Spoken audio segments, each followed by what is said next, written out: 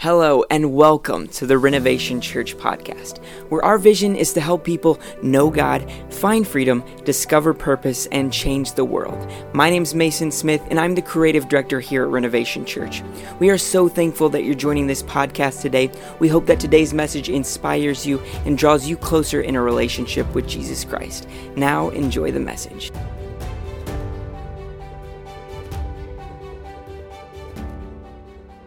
I know your hands are getting sore from clapping, but help me just celebrate one more time and praise God for what He's done.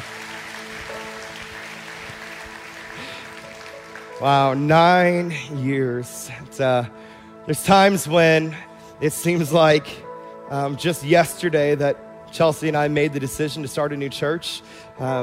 In some ways, time has flown by, which if you've got kids, you can understand that. Your life goes relatively slow until you have kids, and then all of a sudden, it just speeds up so quickly. And so in one sense, that's how it feels, but in another, it seems like, we have just done this forever. And that's kind of how it feels on the day-to-day. But in Chelsea and I, when we prayed about starting a new church, we never prayed one time that God would give us a huge church filled with a lot of people.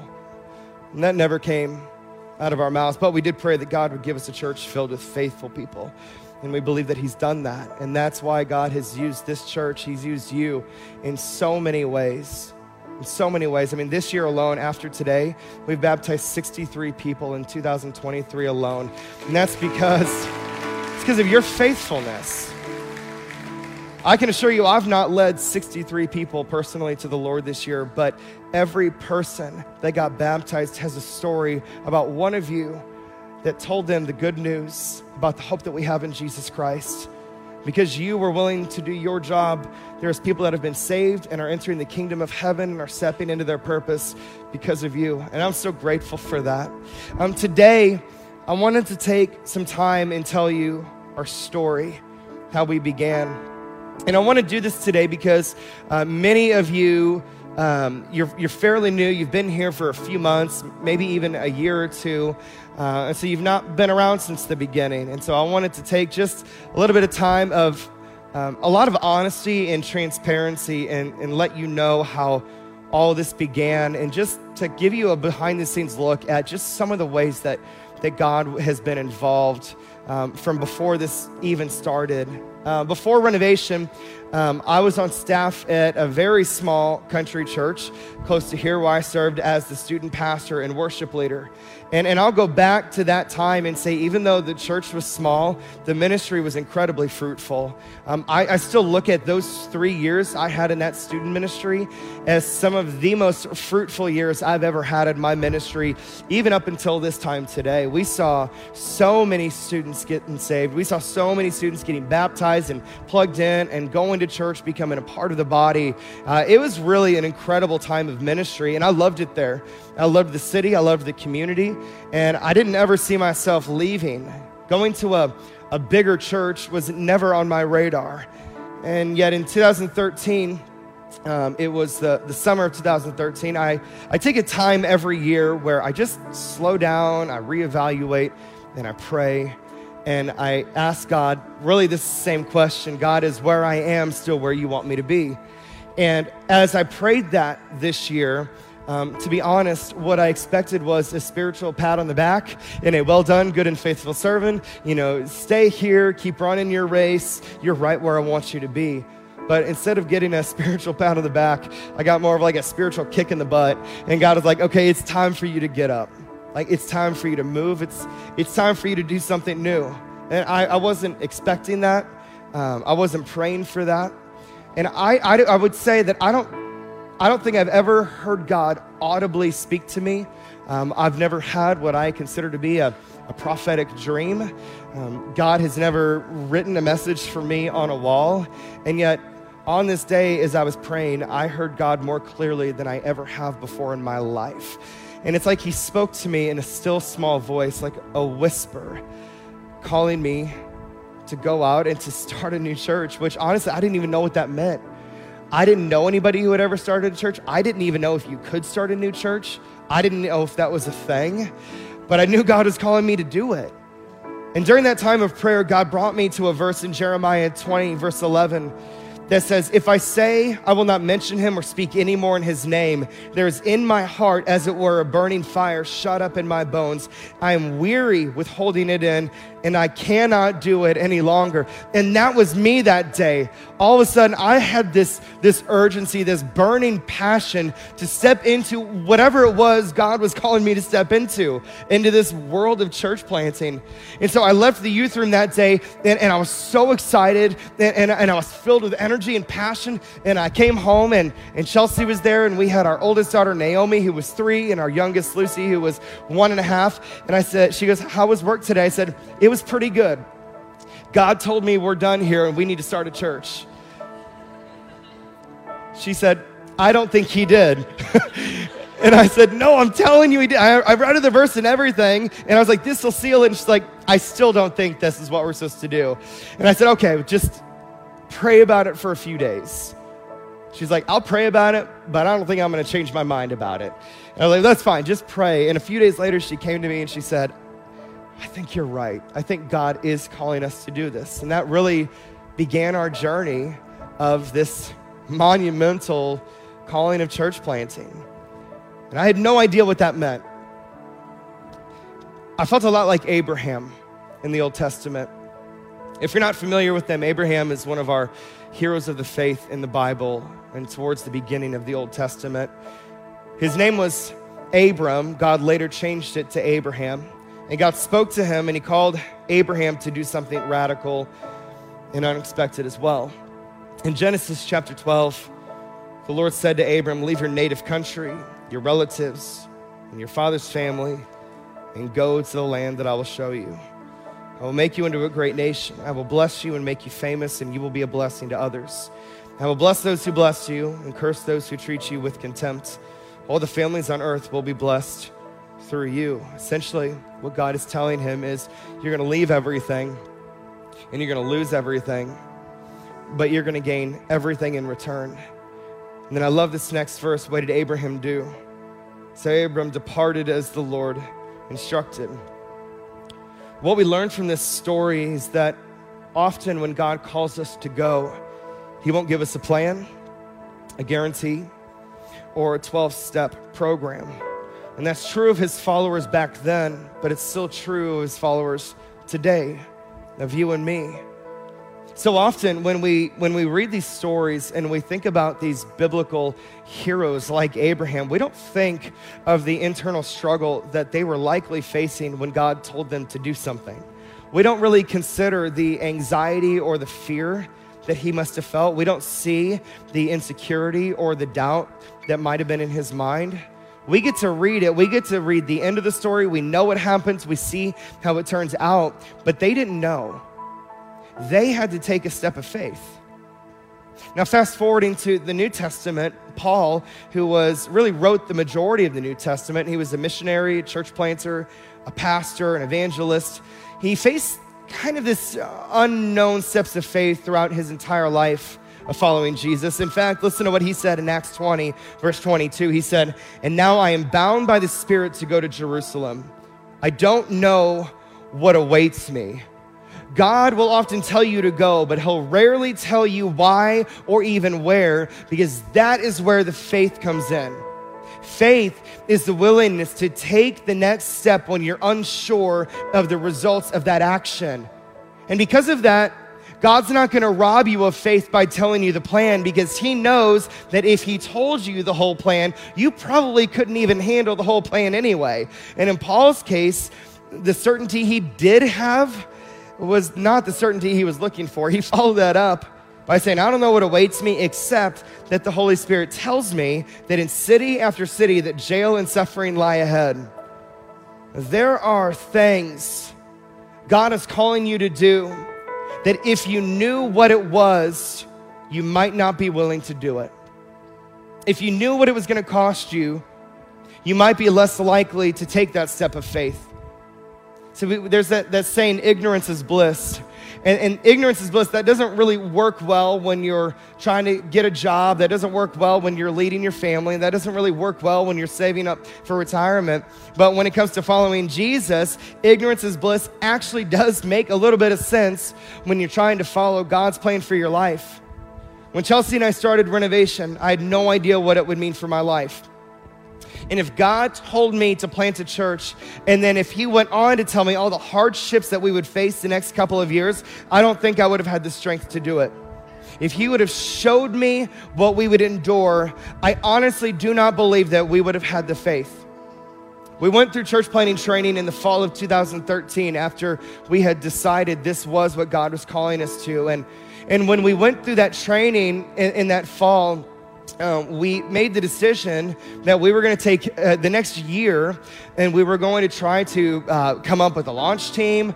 We were going to try to fundraise. We were going to try to think of a church name, core values, vision, mission, all of those things. The only thing we knew was that we want to start a church. But unfortunately, our previous place found out that we went through that training and told us you have 2 months to be done.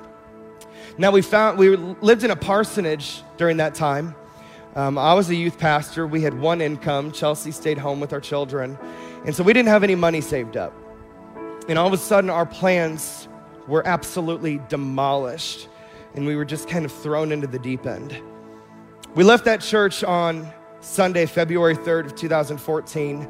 And it was the next Sunday, February 9th, that Chelsea and I started a Bible study. And our first study met in Hazel's Coffee Shop when it was still right there off of the belt.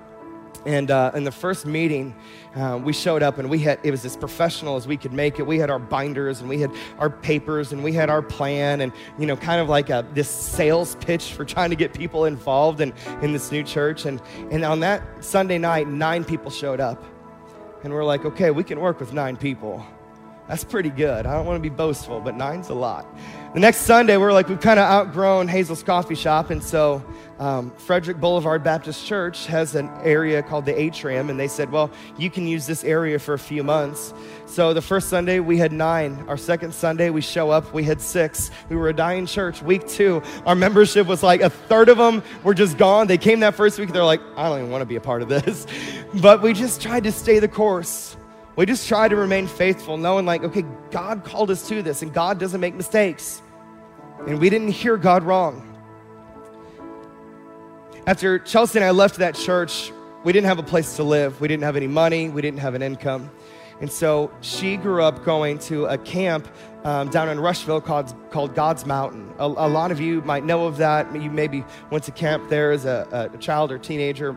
Maybe you're still going today if you're a student. And so Chelsea knew the guy there, Johnny Williams, who's still a good friend of ours today.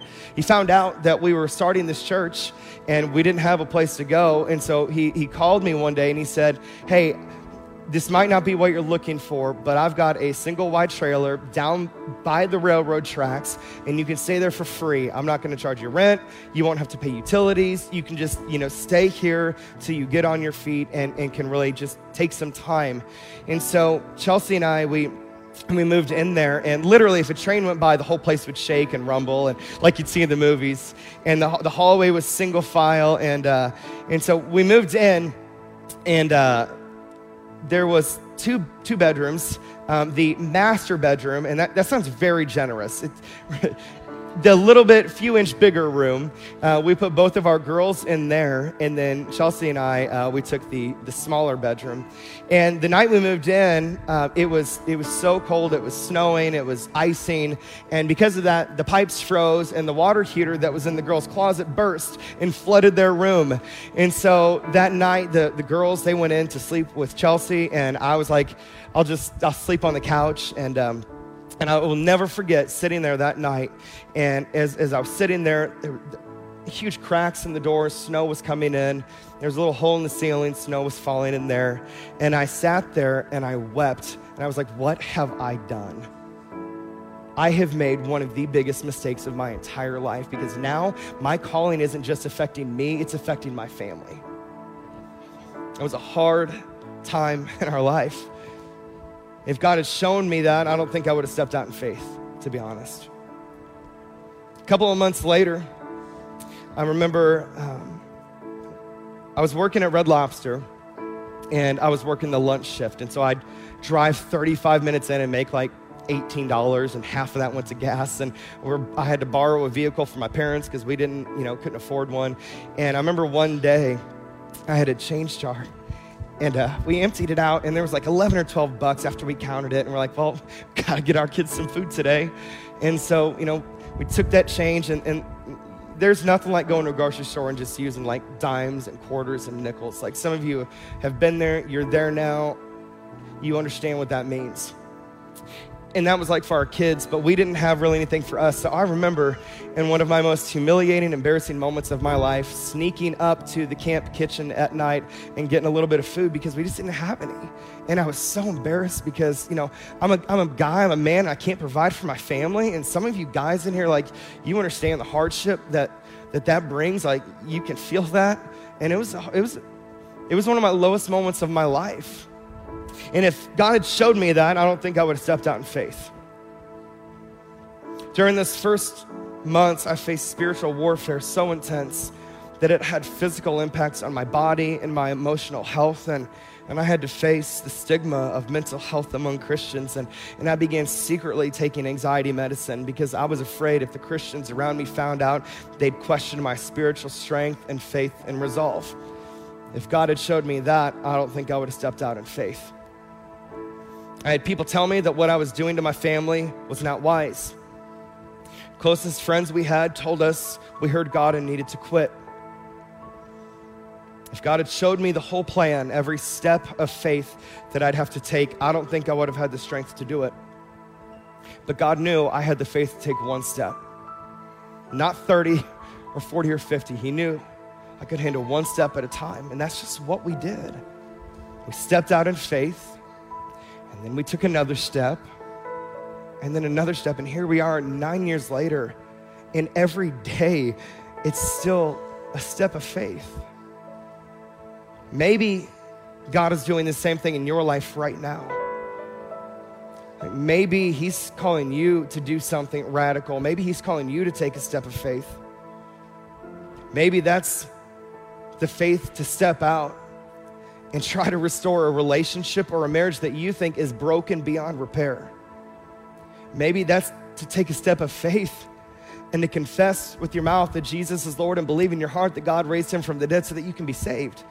Maybe that's the faith like those 11 have had today, to step out and say, I want to be baptized. Like, I don't want a private faith. I want to live my faith out publicly. I want to show the world who I am.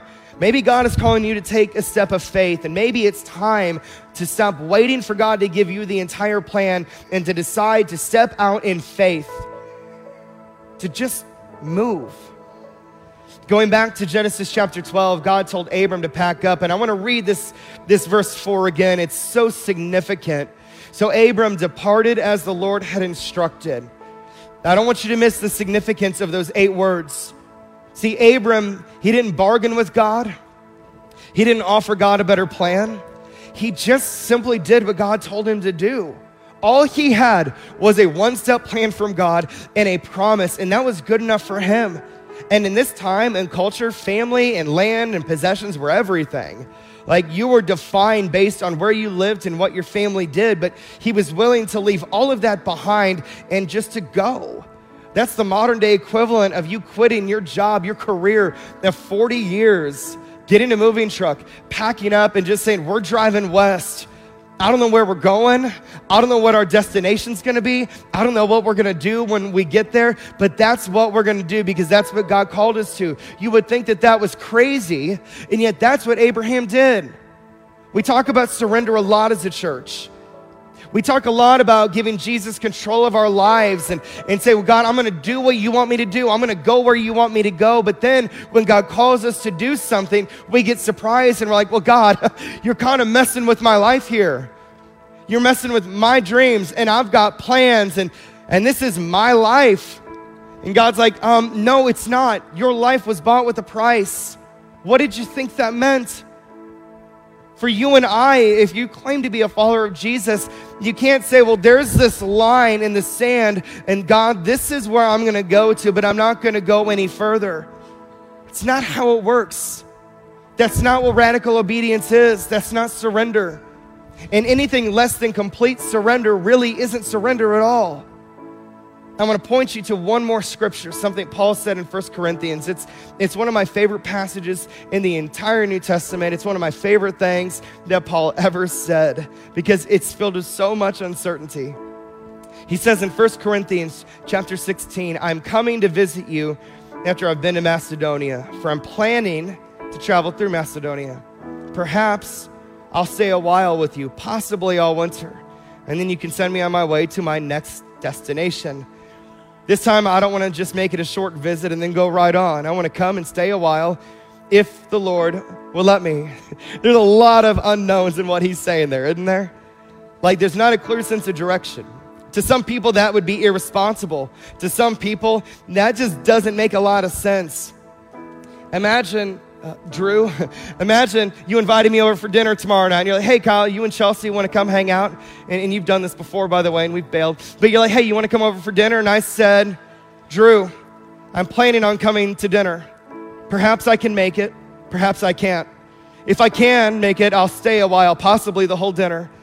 And I'll be there a while if the Lord lets me before going wherever it is I'm going next. You'd be like, is that a yes or a no? Like, I don't really understand what you're saying. That's what Paul's saying, though. When it comes to following God, he's like, I can't tell you what I'm going to do. I can't tell you how long I'm going to be there. I can't tell you the plans because I don't know the plans.